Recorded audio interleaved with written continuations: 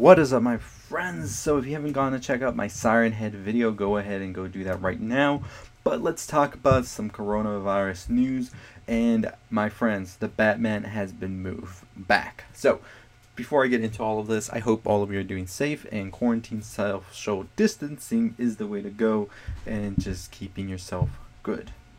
But let's talk about what is getting pushed back, and that is Warner Brothers has unleashed their pushbacks, and I'm pretty sure a lot of other studios are going to be doing the same thing, if not already, as we've seen Disney already do it with their upcoming movies. So Warner Brothers has said that the Batman will now go to October 1st, 2021. It had a June 2021 release date, so a couple of months, not that bad. Then we have The Flash that is moving up 1 month actually, and that is from June 3rd, 2022 now, when it was in fact going to come out July 1st, 2022. And I'm very curious to see what's going to happen with that, since the whole Ezra Miller thing happened. We're not too sure exactly how The Flash is moving forward now. Also, we have Shazam 2 that is moving back to November 4th, 2022, and it was originally going to be released April 1st, 2022, so there's your April Fool's joke right there. There's also a Sopranos prequel, which I didn't know about, that is called The Many Saints of Newark, that was supposed to come out March 20th, 2021, and now has been pushed to September 25th.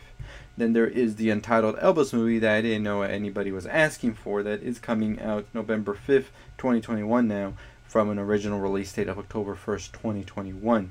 So there is more stuff to come about pushbacks, because I'm pretty sure movies that were supposed to come out during those dates and movies thereon after are going to be pushed even more. So it's pretty interesting to see this. I think the biggest one, however, is the Batman. The hype had been building so much, and it's going to be interesting from it moving from a summer release into a fall release, and I'm wondering whether summer releases and all of that getting pushed now to fall will be the studios seeing that maybe we should start releasing some more stuff in the fall, and maybe we could see a dynamic change in the way things get released. So that's interesting to note right there. But I'm pretty excited to see what's going to happen with the Batman. As we have seen in the past, movies that get pushed back usually get more improvements onto them. It happens with video games and everything as well, because you can really get to know your movie, I feel. So I'm pretty excited to see what that will mean for the Batman, a movie that already looks to be picture perfect, and I'm curious to know your thoughts on it as well.